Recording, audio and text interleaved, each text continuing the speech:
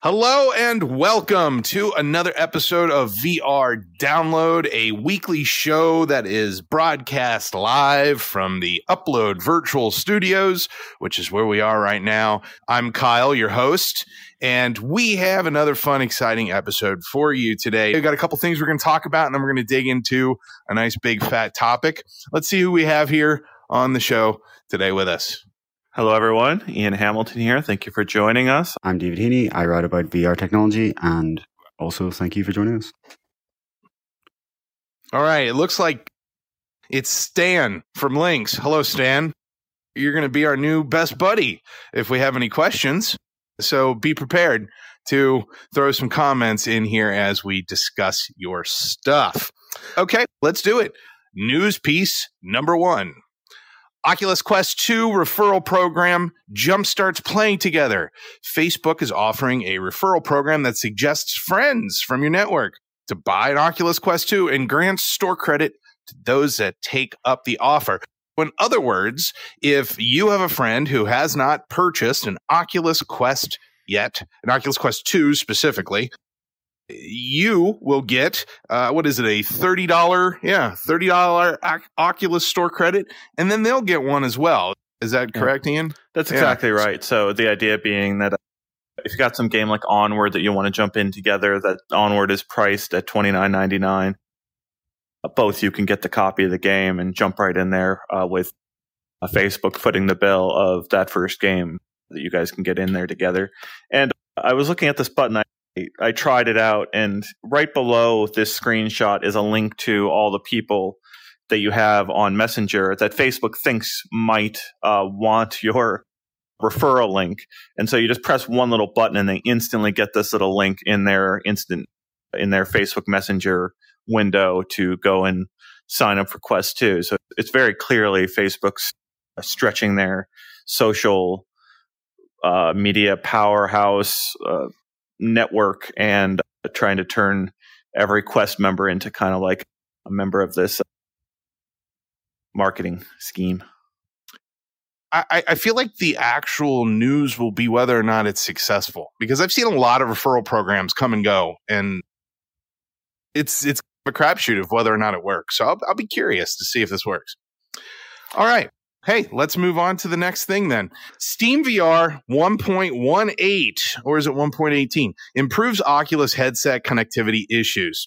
SteamVR update 1.18 improves Oculus headset connectivity, allowing users to disconnect and reconnect their device without restarting SteamVR. I have had a lot of issues personally with SteamVR picking up, especially when I'm trying to use my Quest 2 with Link and all sorts of stuff. This is a very interesting update because it fixes a problem that a lot of people have had. Yeah. Obviously, any improvements that can be done to this sort of disconnecting issue and getting the reliability of PCVR over wireless and wired up is going to be a huge benefit in the long term for stability of the platform and keeping people in VR as long as they want to.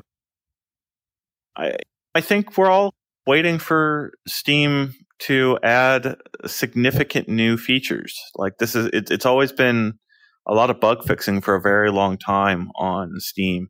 I remember when they first announced the Valve Index, they showed various pass-through features that they were going to add, and they're there. There's some pass-through stuff in there, but they're not polished. They're not super usable. And I just wonder when we're going to see like a completely overhauled Steam VR experience. It's just they've been progressively bug fixing for, 4 years now, it seems. I don't know if you feel differently, Heaney. Yeah, I guess there is a lot more of that required when they're trying to support so many different types of hardware compared to Facebook or Microsoft that are only trying to support a few of their kind of known trusted partners or their own headset in the case of Facebook. That is the challenge. You can't try and keep pushing more and more features constantly without making sure it works on the entire breadth of Steam VR hardware, and that kind of is the advantage Valve has on its platform. I think I really do a lot of the refinements they've been doing recently in Steam VR. I have to say it's probably my favorite VR 2D interface in terms of like a home and store now, just because of how easy their little dashboard is, and with the recent addition of the ability to pin windows to your controllers natively. I'm happy where Steam VR is going in its direction. For me, it's more the content side I'd like to see Valve invest in rather than the software itself. Yeah. I have one computer that just hates Steam VR. No matter what I do with it, I'm going to have to tear it down, reload Windows, all that kind of nonsense. But yeah, when it does work, it works wonderfully. I believe that Ian, you wanted to throw. Yeah, I thought we should get into the latest Steam VR numbers here, since that was new. We didn't have on our list, but yeah, we've got Quest 2 growing, and it's slowly increasing its cut of the pie there on Steam, and continuing to grow PC VR overall. And I just wanted to recognize how it's growing, and we've got those latest numbers up there today. 31%. And over 60% for Facebook overall. Yeah. Big numbers. Facebook continuing to dominate. Yeah, we're at that point where it's just, there's not a huge change every month in the Steam hardware server anymore, but you do just have that gradual increase of Quest to the point where, at the end of this year, is it going to be at 40%, 50%? There's a question here from Andrew King in the comments saying, I have a comment on the referral program. Why now? Are sales slowing?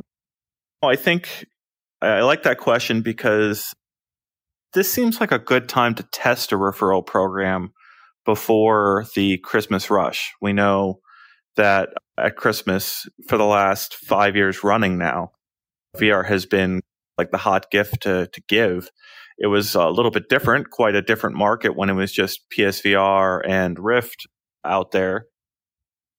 But now, for the last couple of years, Quest and having a standalone VR headset that you can just open up under the Christmas tree at Christmas time has been a pretty giant seller going into the holiday season. You can test it out now before the big rush at the holidays, and I don't know if they could increase that referral program or bundle it with incentives on Amazon or various retailers, where when you buy a headset, maybe you get a certain amount of credit when you buy the headset, and they could really boost sales going to the holiday season that way. Where can you imagine getting you and your friend both getting a headset on Christmas morning, and you've got $50 or $30, whatever the amount is, to spend with that friend, and you're figuring out what games you're going to get together that way. But that's different than like a bundle. Or is it? Because really, it feels like I would want multiplayer games to be bundled in a holiday package headset. When I see, and I guess the referral thing, it feels like to me that referral is something that they might be testing it. That might be true, but it almost feels to me like they've got huge warehouses full of headsets that they're trying to get rid of. And I just don't. I don't see that as being getting rid of. I don't like that. It's such a weird way of presenting trying to sell. It, but like that's true. Yeah. Yes. So I see everything Facebook does. All right. So we had Andrew Bosworth. We've talked about this a couple of weeks in a row now. The ad efforts at Facebook. Everything I see Facebook doing is like a test for their arsenal of tools they can use to push more headsets out to more people globally. Like literally, Facebook wants to put a headset on everyone, and they want it to cost next to nothing to do so. They've got this philosophy of Facebook is for everyone, and that they mean that quite literally. Like they're going to lower the price as much as possible so that anyone can get into these headsets. And ads help move them along that route. Referral programs, a lot of things they can use at their disposal, and the money, the volume of Quest headsets isn't there. Like the market for ads isn't big enough to have a tremendous effect on maybe hardware cost. They've suggested, Bosworth is on the record as saying that ads could help change the way things are priced on the software front, that maybe devs could lower the price of their software if there's ads embedded in the game that you're buying. Whereas there's a massive pushback on that from users who don't want to see ads in their paid products. And devs commenting that changes the equation for how they approach actual software development. It goes from being this single time product you purchase for a certain amount to try to hook you into staying inside the headset and staying inside that game for longer and longer. And changing that that deal that you're making with the consumer can have a dramatic effect on the way the software is designed. This is just a long-winded way of saying everything I see Facebook do is another tool in their arsenal to lower price in the long run and get VR out to more people. Yeah.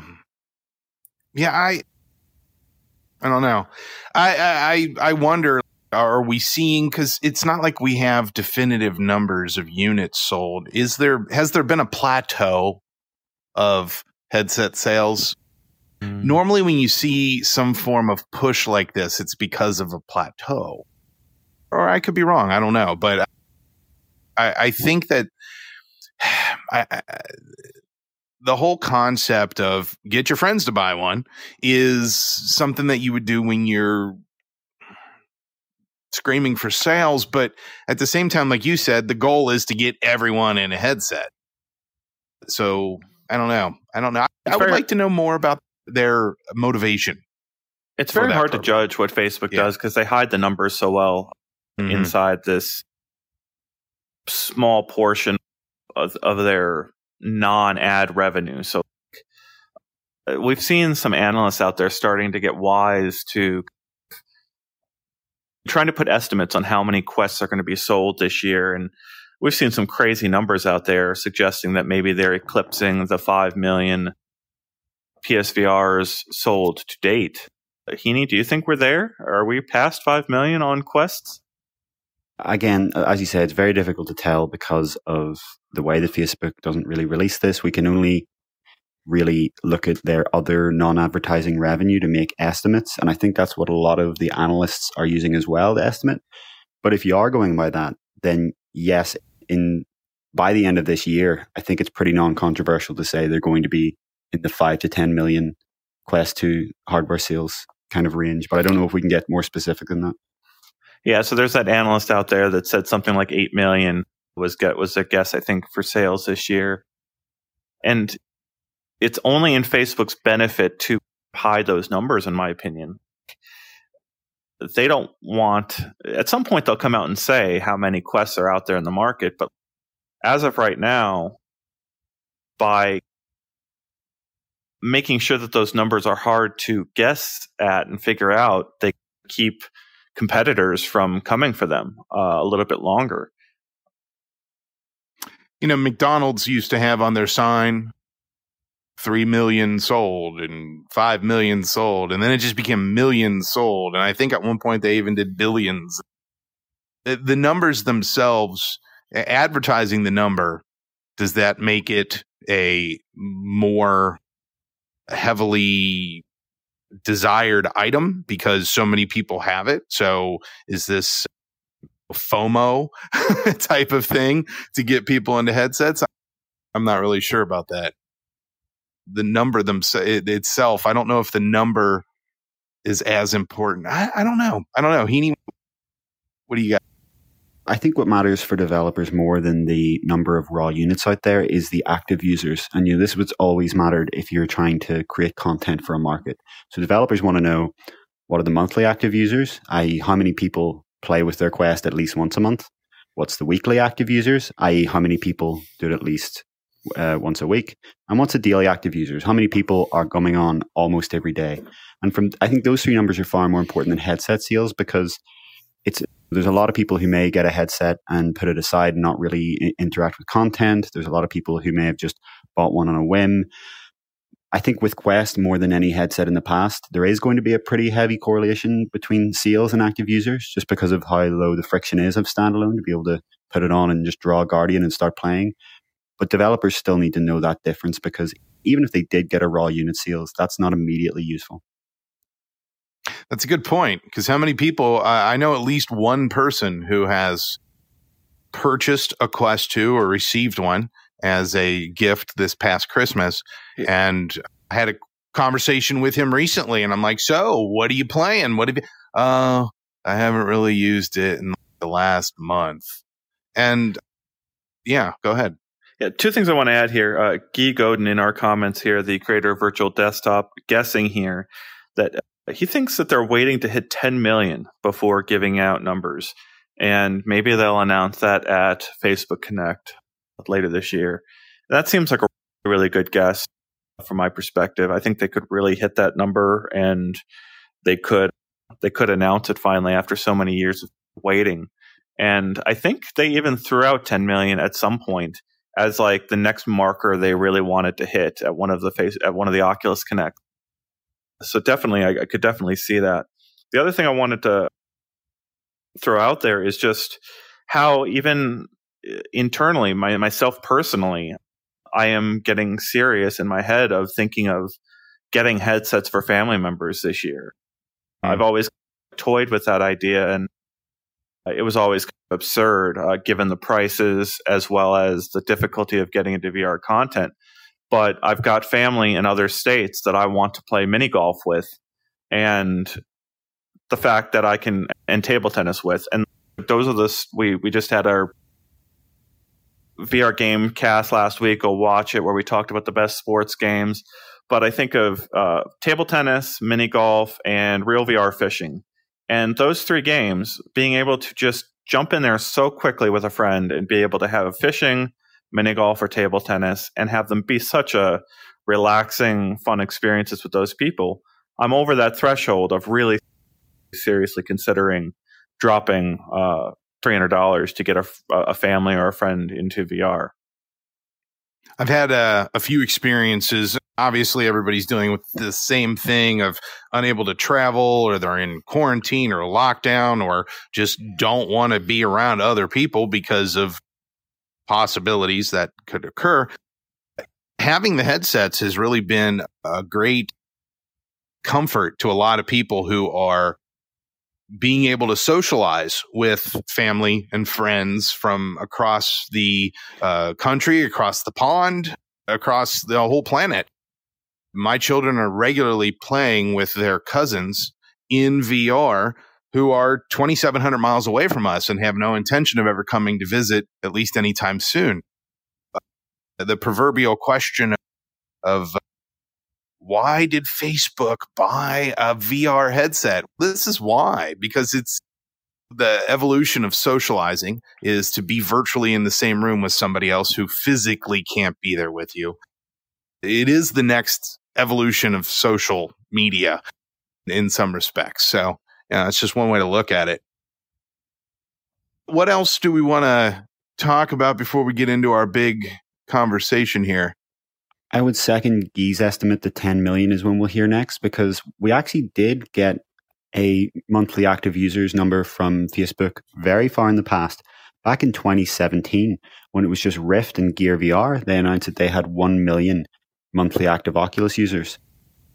Obviously, that was with Gear VR at its very peak. A lot of those people may have very quickly not become monthly active users after their Gear VR found a place in the house to never be seen again. But I think that kind of gives us the idea that's the milestone they will go at. We probably will hear when we get to 10 million monthly active users, I would say. So are we to suspect then that if they don't announce the 10 million, that they either didn't hit it or there's other reasons for why they're not releasing it? Yeah. That's more of a rhetorical question than anything. Well, yeah, 10 million sold versus 10 million active users are completely different figures. And if they actually came out and said 10 million active users monthly on the Quest platform, that would be pretty beyond, I think, even the wildest expectations of most people looking at the VR market right now.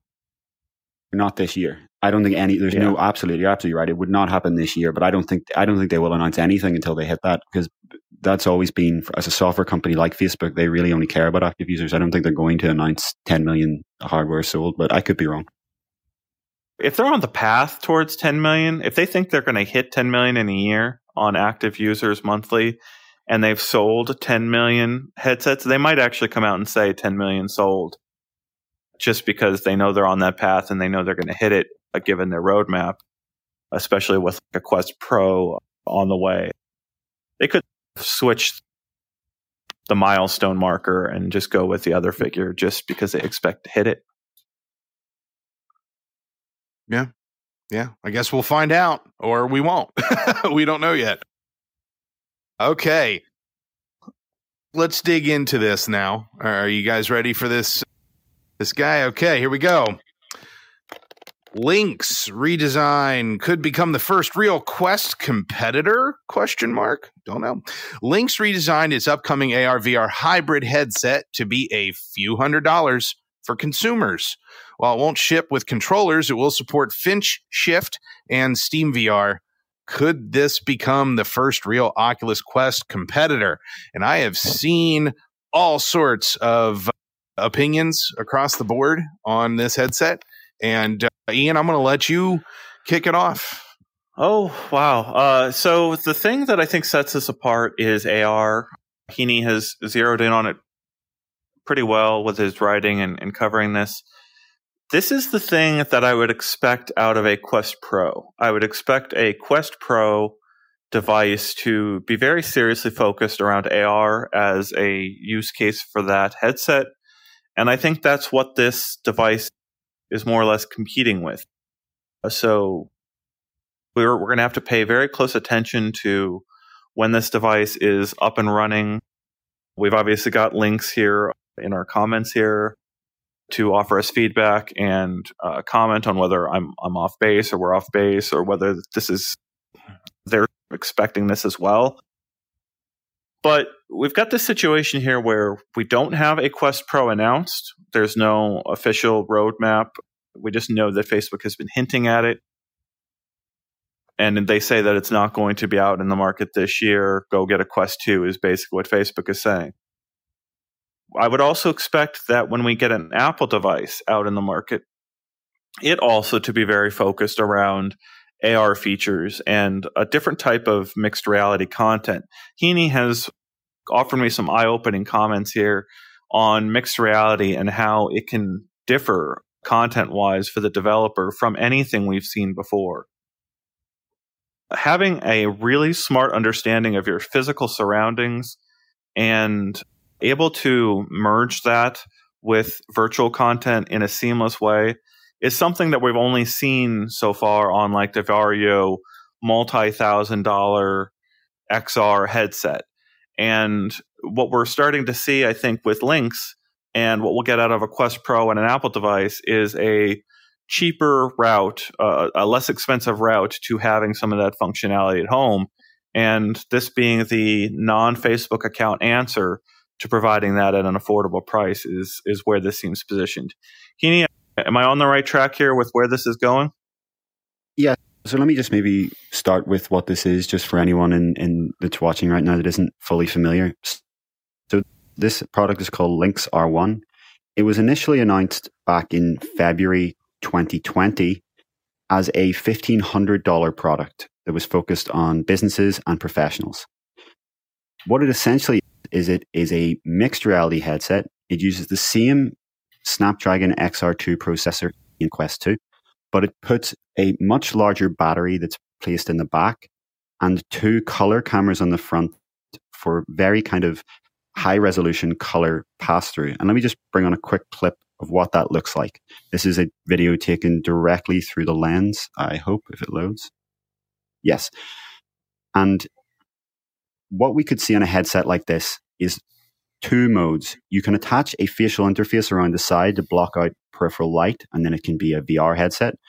But you can take that off and use it in this mode, and it's an augmented reality headset that goes far beyond the capabilities of something like HoloLens or Magic Leap, because this is not a transparent display. This is just like Quest 2 or any of the other VR headsets, a lens in front of an LCD panel.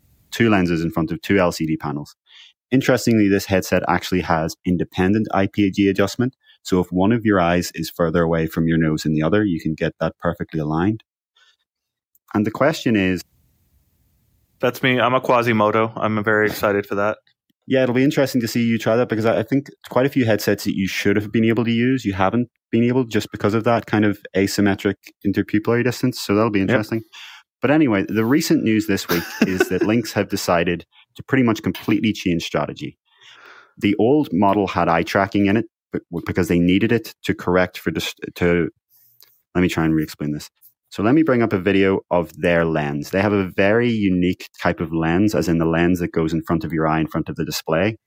And in the previous lens, we're told it had quite a limited eye box. So your eye needed to be right in the perfect position, or else they would need to correct for distortion. And they used an eye tracker to know where your eye was to be able to correct for that distortion. Now, the news this week is that the new model of lenses no longer needs that correction. So they're able to take out eye tracking, and with that, bring the product down to a much lower price. The CEO, Stan, who I think was in the comments here, I can't view them when I'm casting the video, but he was suggesting that it could be just a few $100s. And rather than just targeting professionals and businesses, they now intend to sell this to consumers. Now, when I titled this video, I used the word become instead of be, because what I think this could become, how I think this become a Quest competitor is in the future when it gets controllers.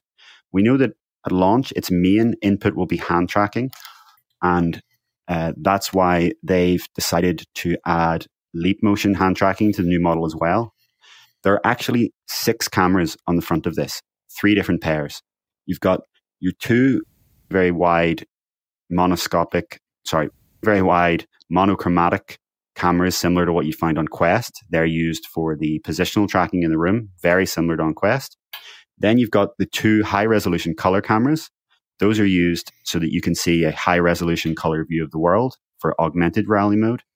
And then the new addition is that they also have 2 IR cameras for ultraleap hand tracking, which is possible because they're using the same XR2 processor as in Quest. In terms of the resolution, we're talking 1600 by 1600 per eye, so it's not particularly impressive, although the view that you'll see of the real world will be much higher fidelity than what you would see in something like a Quest 2, simply because it's only using its monoscopic tracking cameras. So they will support the Finch Shift controllers, which were announced a few years ago for $250, but they're planning to run a Kickstarter campaign for 30 days in September. And if it goes well, they also plan to design their own controllers. So my kind of feeling on this product, and again, we'll open discussion and see whether I'm right about this, maybe I'm wrong, but my feeling is that this is going to be an extremely compelling mixed reality headset at launch that could then morph in to an extremely compelling VR headset. Now, in terms of the absolute limits of that, it won't be able to support the kinds of games where you need to reach your hands way out backwards. You can see the hand tracking on Quest even drops out before I can show you that. Because if you look at the camera positioning here, it's very front facing. They are very wide cameras, the tracking ones, but they are still front facing. But other than that, I can't see why this wouldn't support a lot of Quest content. They plan to support OpenXR. It's an Android-based OS. They will have a Guardian-like safety system. They will support developers. They are going to try and help Quest developers to bring their content over. And we're told that some Quest developers have already expressed keen interest in that. So again, that's why I really use the word become in the headline of this video rather than be, because I'm not saying this thing could launch as a Quest competitor, but I'm saying if they can hit a few $100s and then they can get controllers out of this thing and they can build up developer momentum, I don't see why I couldn't attempt to be a Quest competitor at the very least. I have been looking at this thing and watching videos and following along the progress, and I have seen something similar before. There was a Canadian company that was doing a headset. It was called the Totem. I've mentioned it several times. Now, this was by a company, Vervana or VRvana, that was purchased by Apple a couple years back. I had said at the time that they had the absolute best pass-through I had ever seen in my life, and that was years ago. Watching this headset and having known the path that Vervana took and how that headset came to be and then got consumed by a big company, this seems like a very similar story, the way that this device is being developed. They're doing it on their own. If I was this company, if I would be upset of the comparisons to the Quest. I would not want to be known as the Quest competitor or the Quest killer or anything like that, because I see this product as being more than just a gaming device. Now, we're talking about what's currently available now from Facebook Oculus. Now, obviously, Ian, you've alluded to the idea of the Quest Pro being more if or when that device ever comes out. But in its current form, the Quest 2 versus this headset, which, to be fair, this headset isn't available to consumers yet either. I truly think that this headset has a lot of staying power, just based on some of the things that they're providing. As I've watched the evolution of VR occur, I've wanted some of these extra sensors. And just what's wrong with throwing in a couple extra here or there, whatever.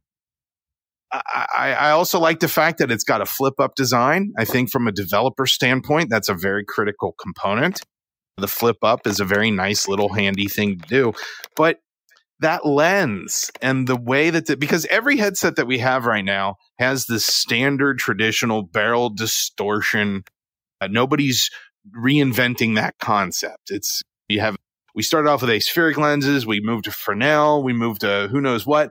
But this is thinking well outside of the box.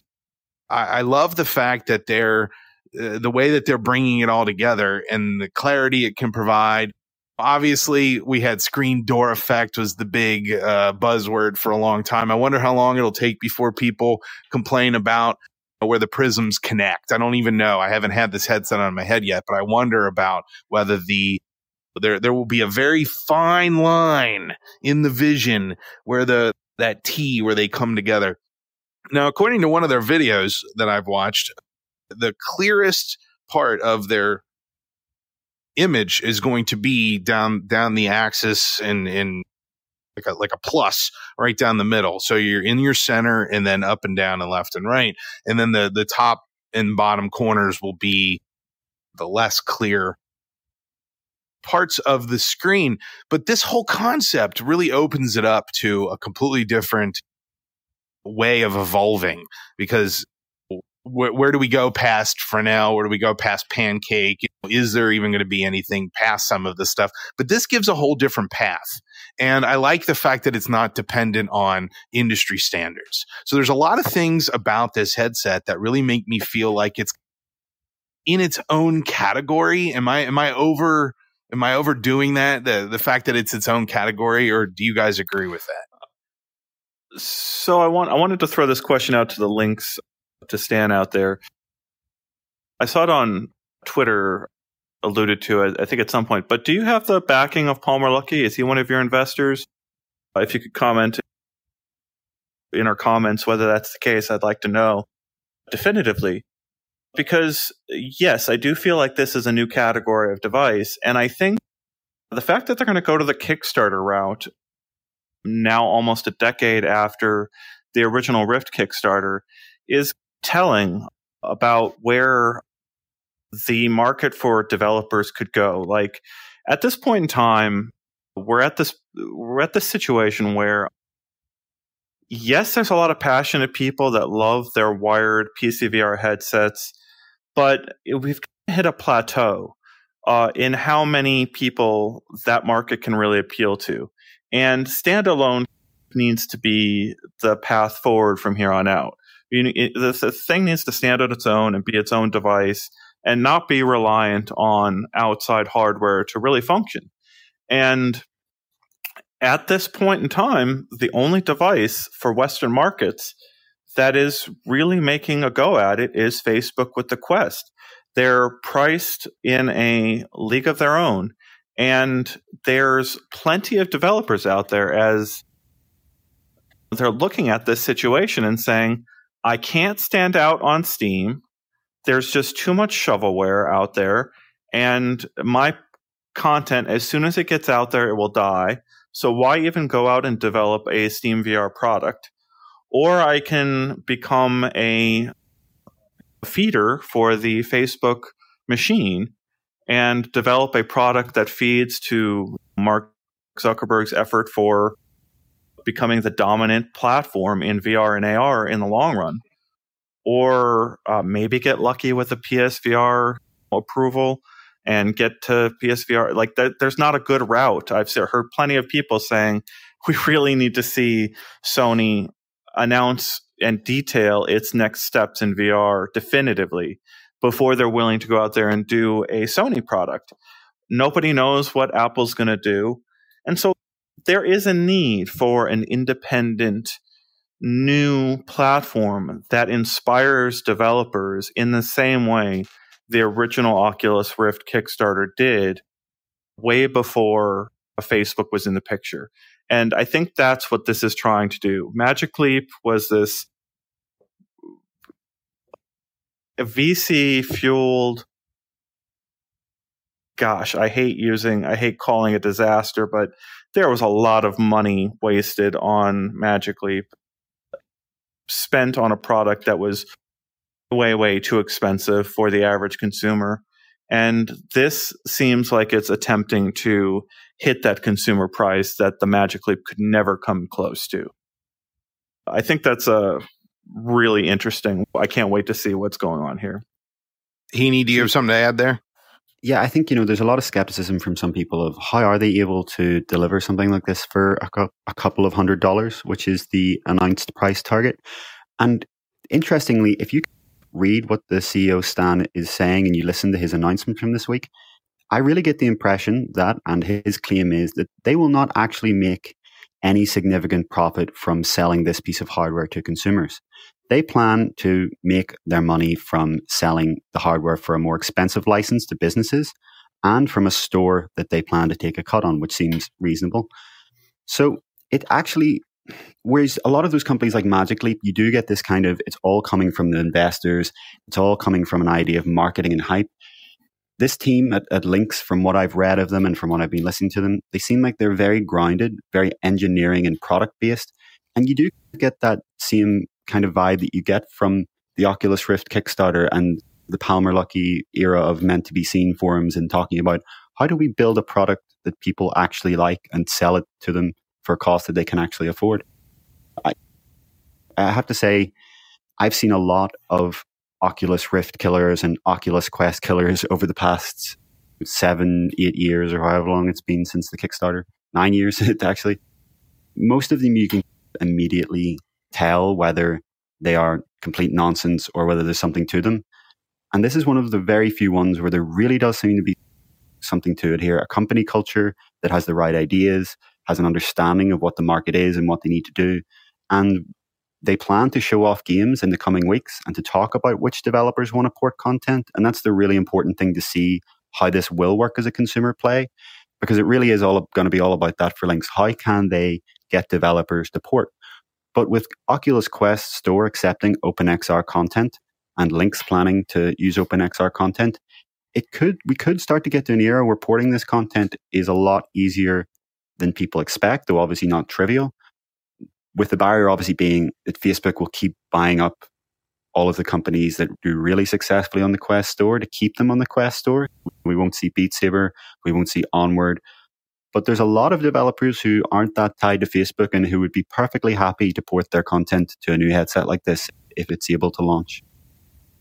You both mentioned that they're doing a Kickstarter and that there's a feel and aura about it that reminds you of the Oculus Kickstarter.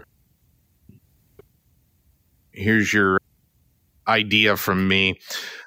The Lynx headset is probably the first time since the original Oculus Kickstarter where I am genuinely intrigued and possibly going to back a hardware Kickstarter, because hardware Kickstarters have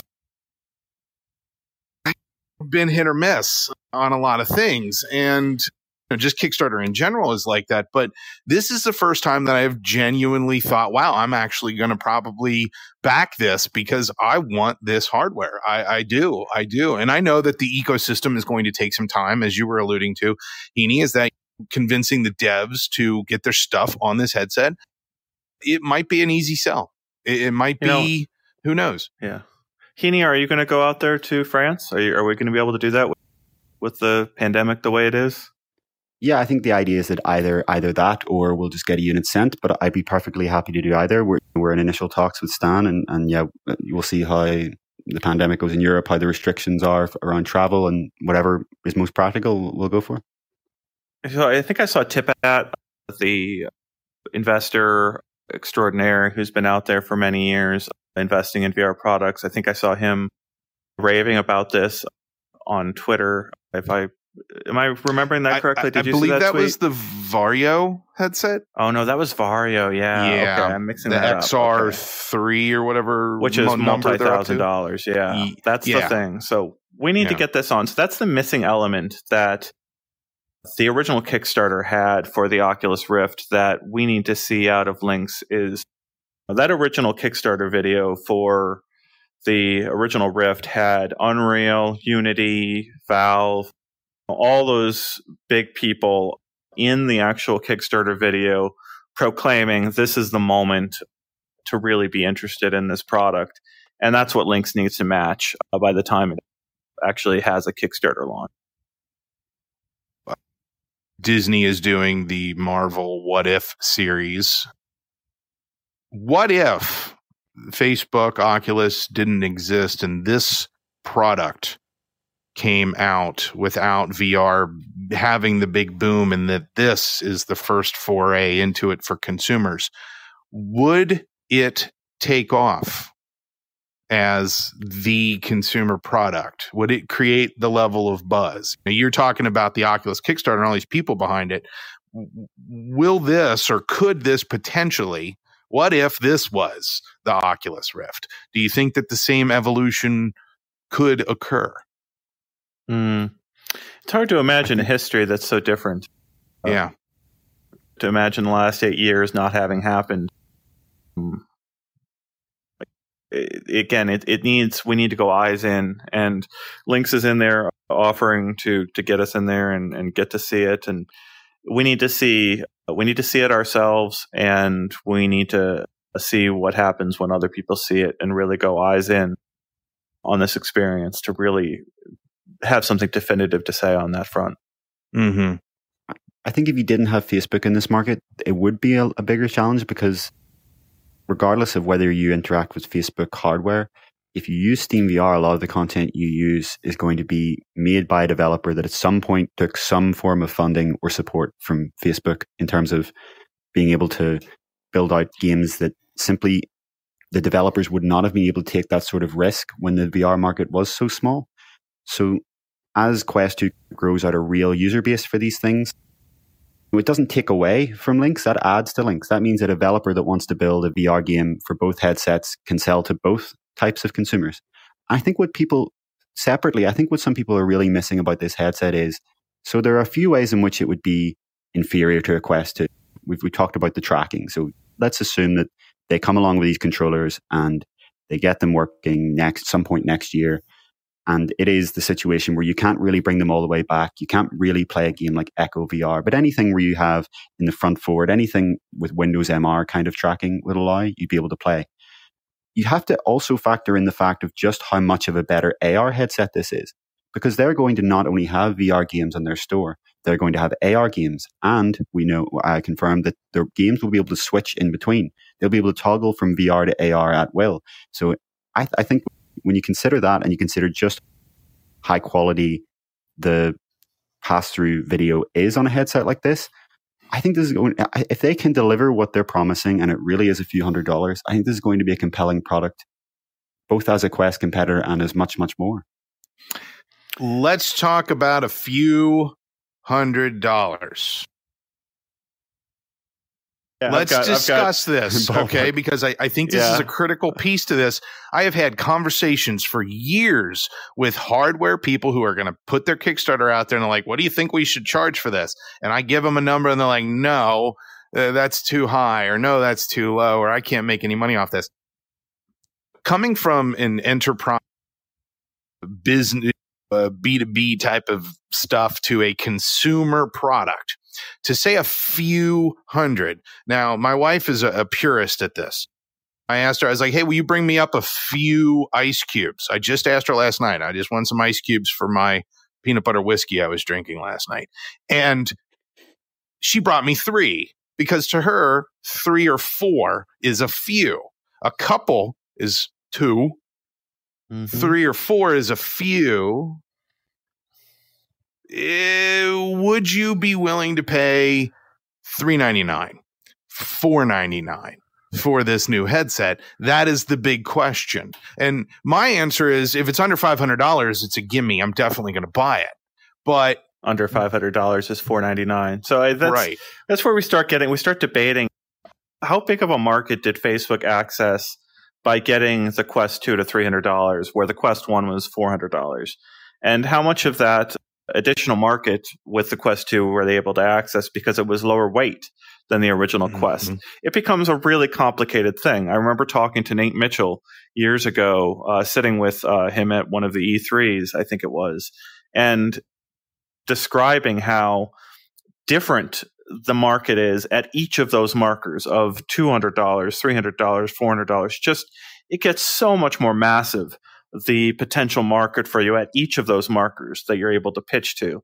And even that little marketer trick where you advertise the price as $399 rather than actual $400 with a 0 on the end has such a massive effect on mindsets at the end of the day. I would be very interested in this product if we were able to confirm it delivers everything that they say it can, and they have really serious people to manufacture it. A really smart, experienced team ready to go out and get the components really put together for this hardware at the end of the day, because Kickstarters are so scary and how many they get delayed.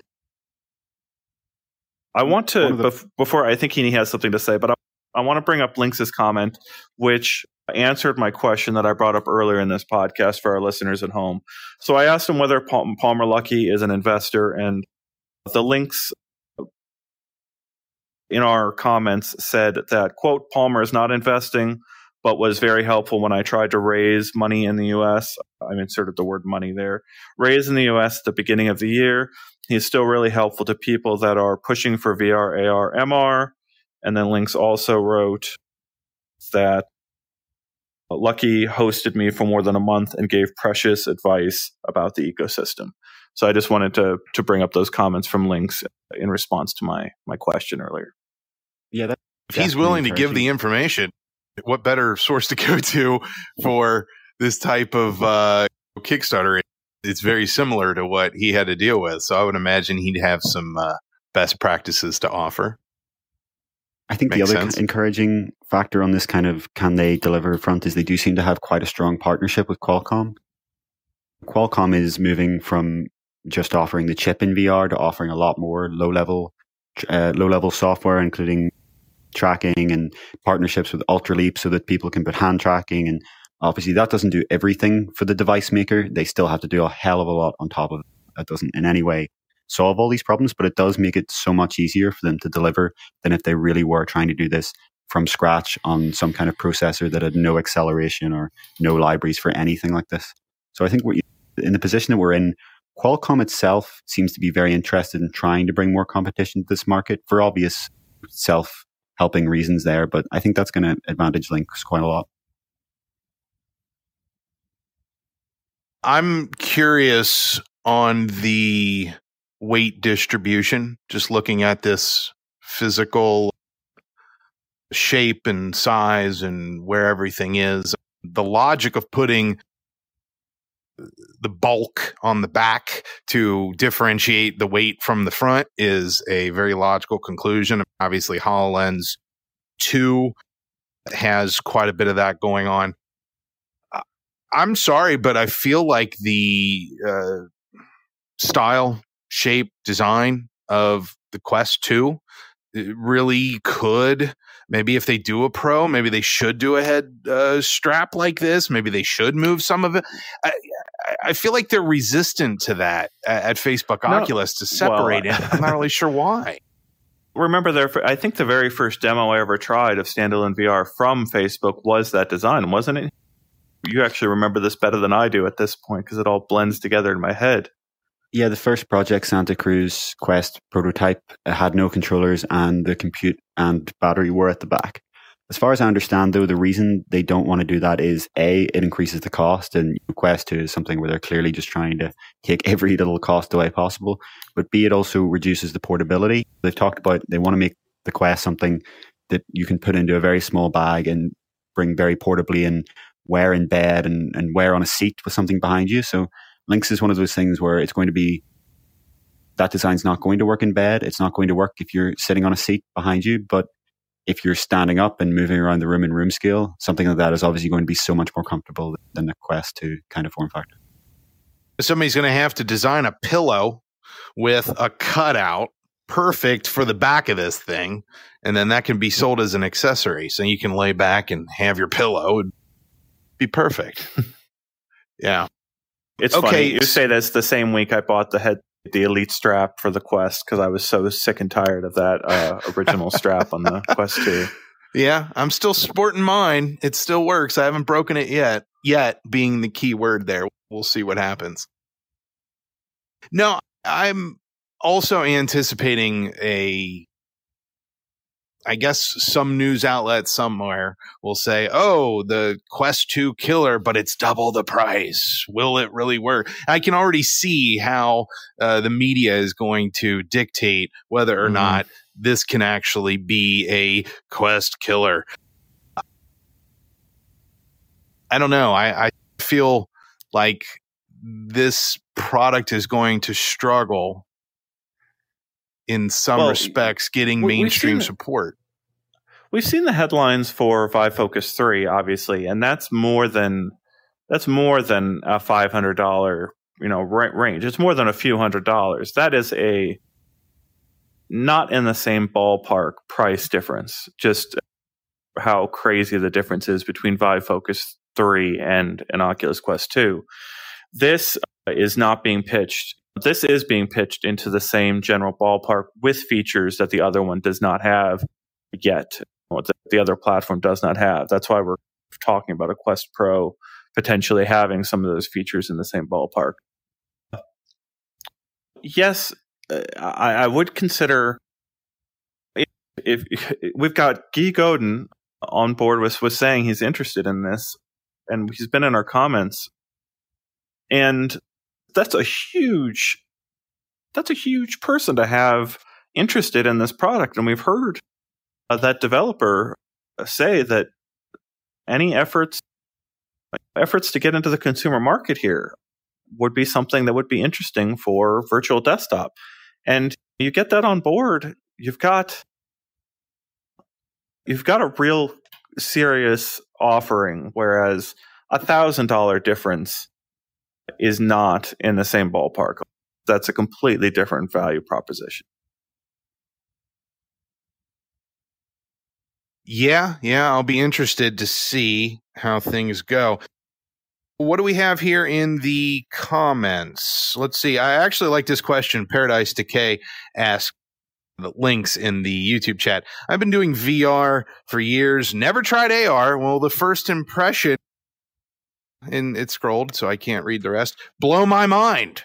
Will it blow my mind? And I'll be honest with you, it depends on what that AR experience is. If it's just pass through, you're just going to go, okay, it's pass through.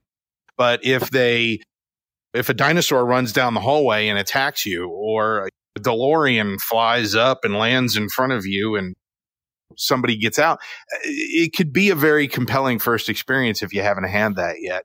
If your first AR experience was Google Glass, a little micro heads-up display. That's not impressive. I understand why people don't want to be associated with Google Glass anymore. This type of thing, walking around, I've spent quite a bit of time in a HoloLens headset, and I'll tell you, this looks more impressive than what HoloLens offers, in my opinion. They always say that, oh, if you sit there and stare long enough, you'll slowly ignore the fact that there's less FOV for you. And it does slowly go away over time, but not enough. This whole thing, I keep waiting for one of these planets to fizzle off at the edge, and it doesn't. This is very compelling to me. How much AR have you done? I don't know how to quantify, but I was just going to say you can really see the advantage in this video of using this approach. Again, I got to repeat this because so many people that watch this video when we're showing it don't get this, but this is not a transparent display of any sort.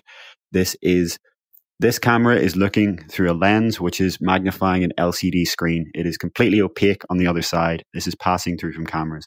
And so what you can do is you can build games that take place in your room. And even you can think of something like Beat Saber. There's no reason that the environment in Beat Saber has to always be there. It could just be the blocks coming at you down your own corridor. That's a very, basic example. I think Ian's just dropped off there. But yeah, we lost Ian. That's okay.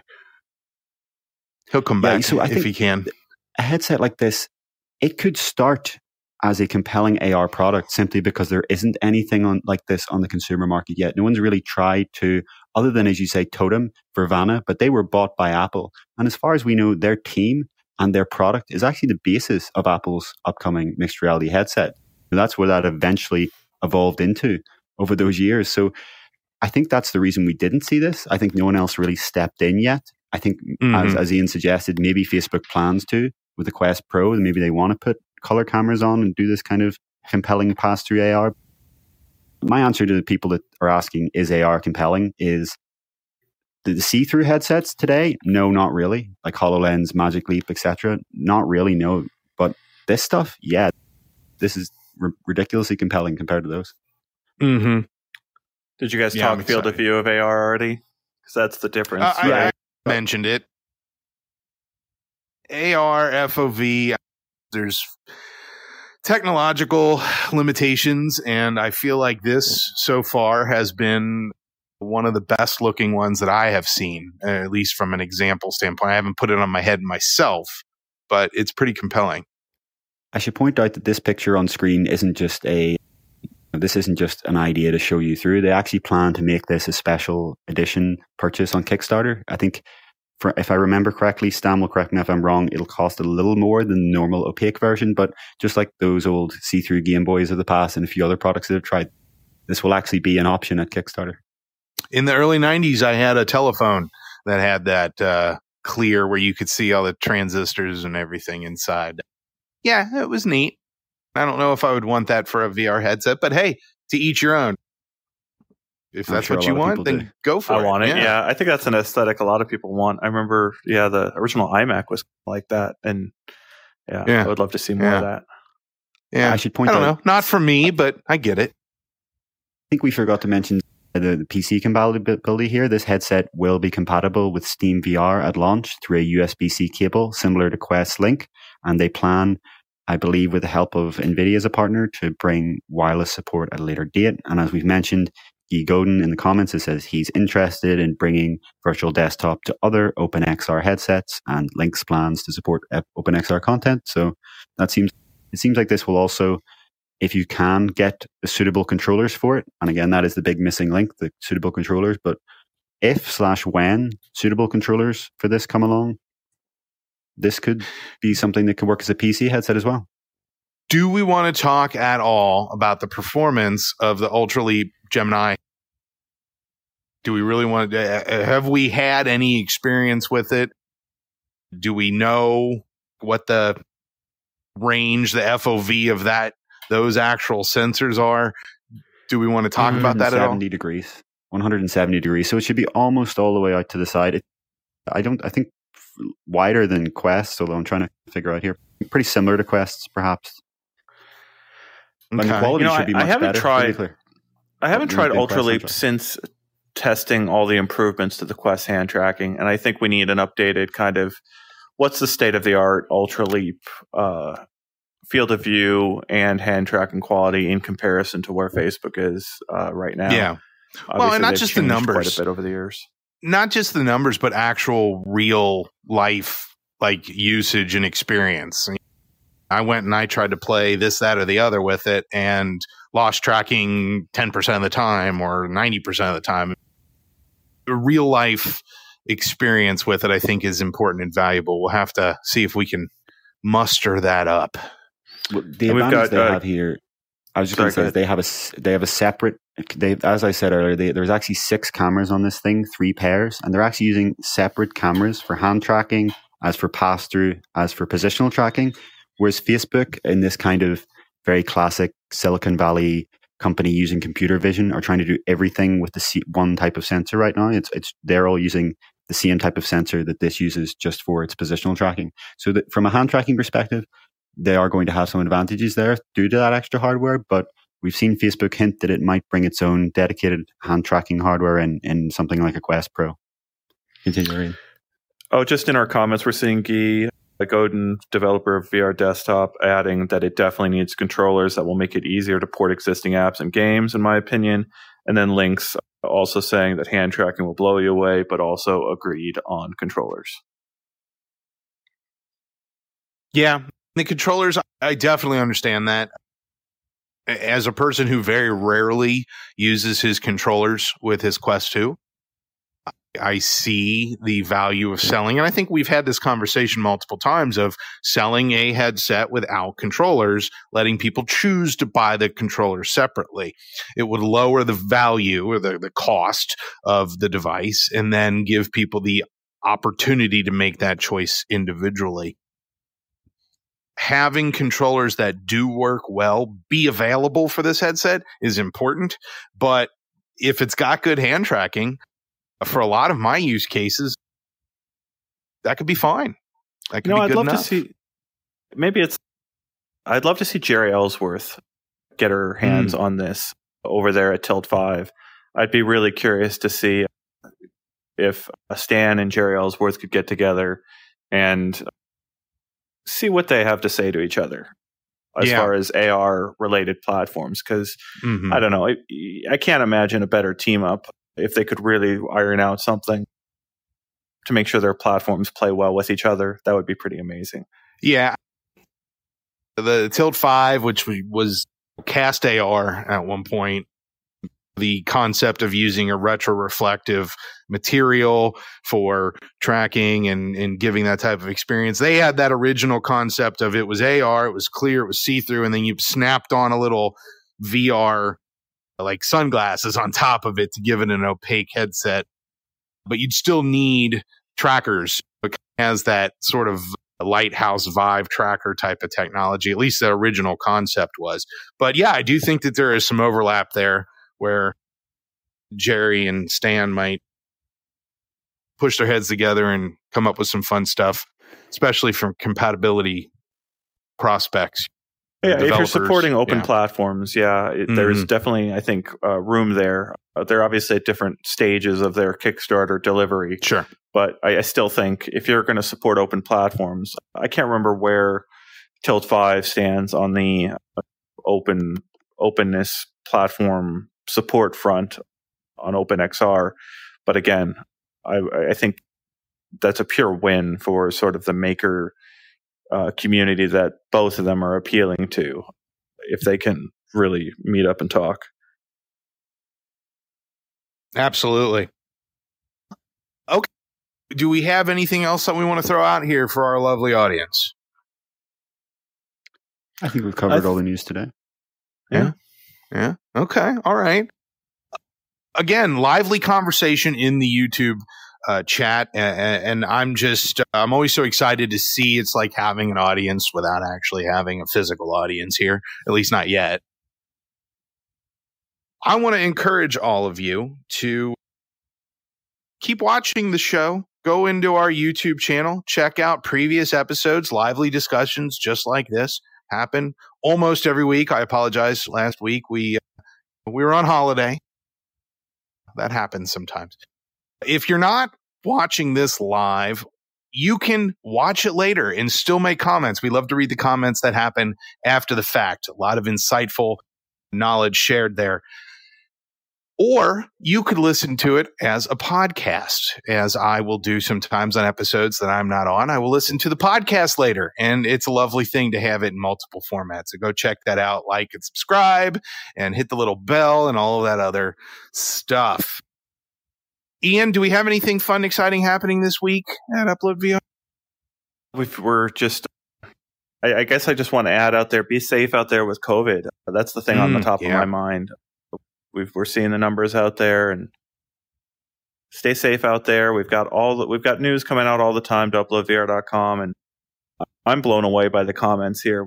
Having links in there and having Gigo regulars in our comments feeding back and making this a lively discussion with more information than we could provide on our own is just fantastic. So come back. I was on last week's Thursday podcast. I don't know if we'll do that one this week, but we'll be back next week on Monday, and we've constantly got new stuff coming out. I know Township Tale is coming out pretty soon, and a lot of people are very excited about the game, and we'll have the latest news for you on uploadvr.com all the time. Absolutely. Anything to add here at the end, Heaney? I would just echo what you and Ian have said. It's great to see the quality of comments that we're getting, and to get developers like Ian, to get people like Stan in our comments, and thank you all for watching, and I hope we see you again next Monday to talk more about VR. Absolutely. All right. So as I say at the end of every episode, thanks for watching. We'll see you in the future. Bye-bye.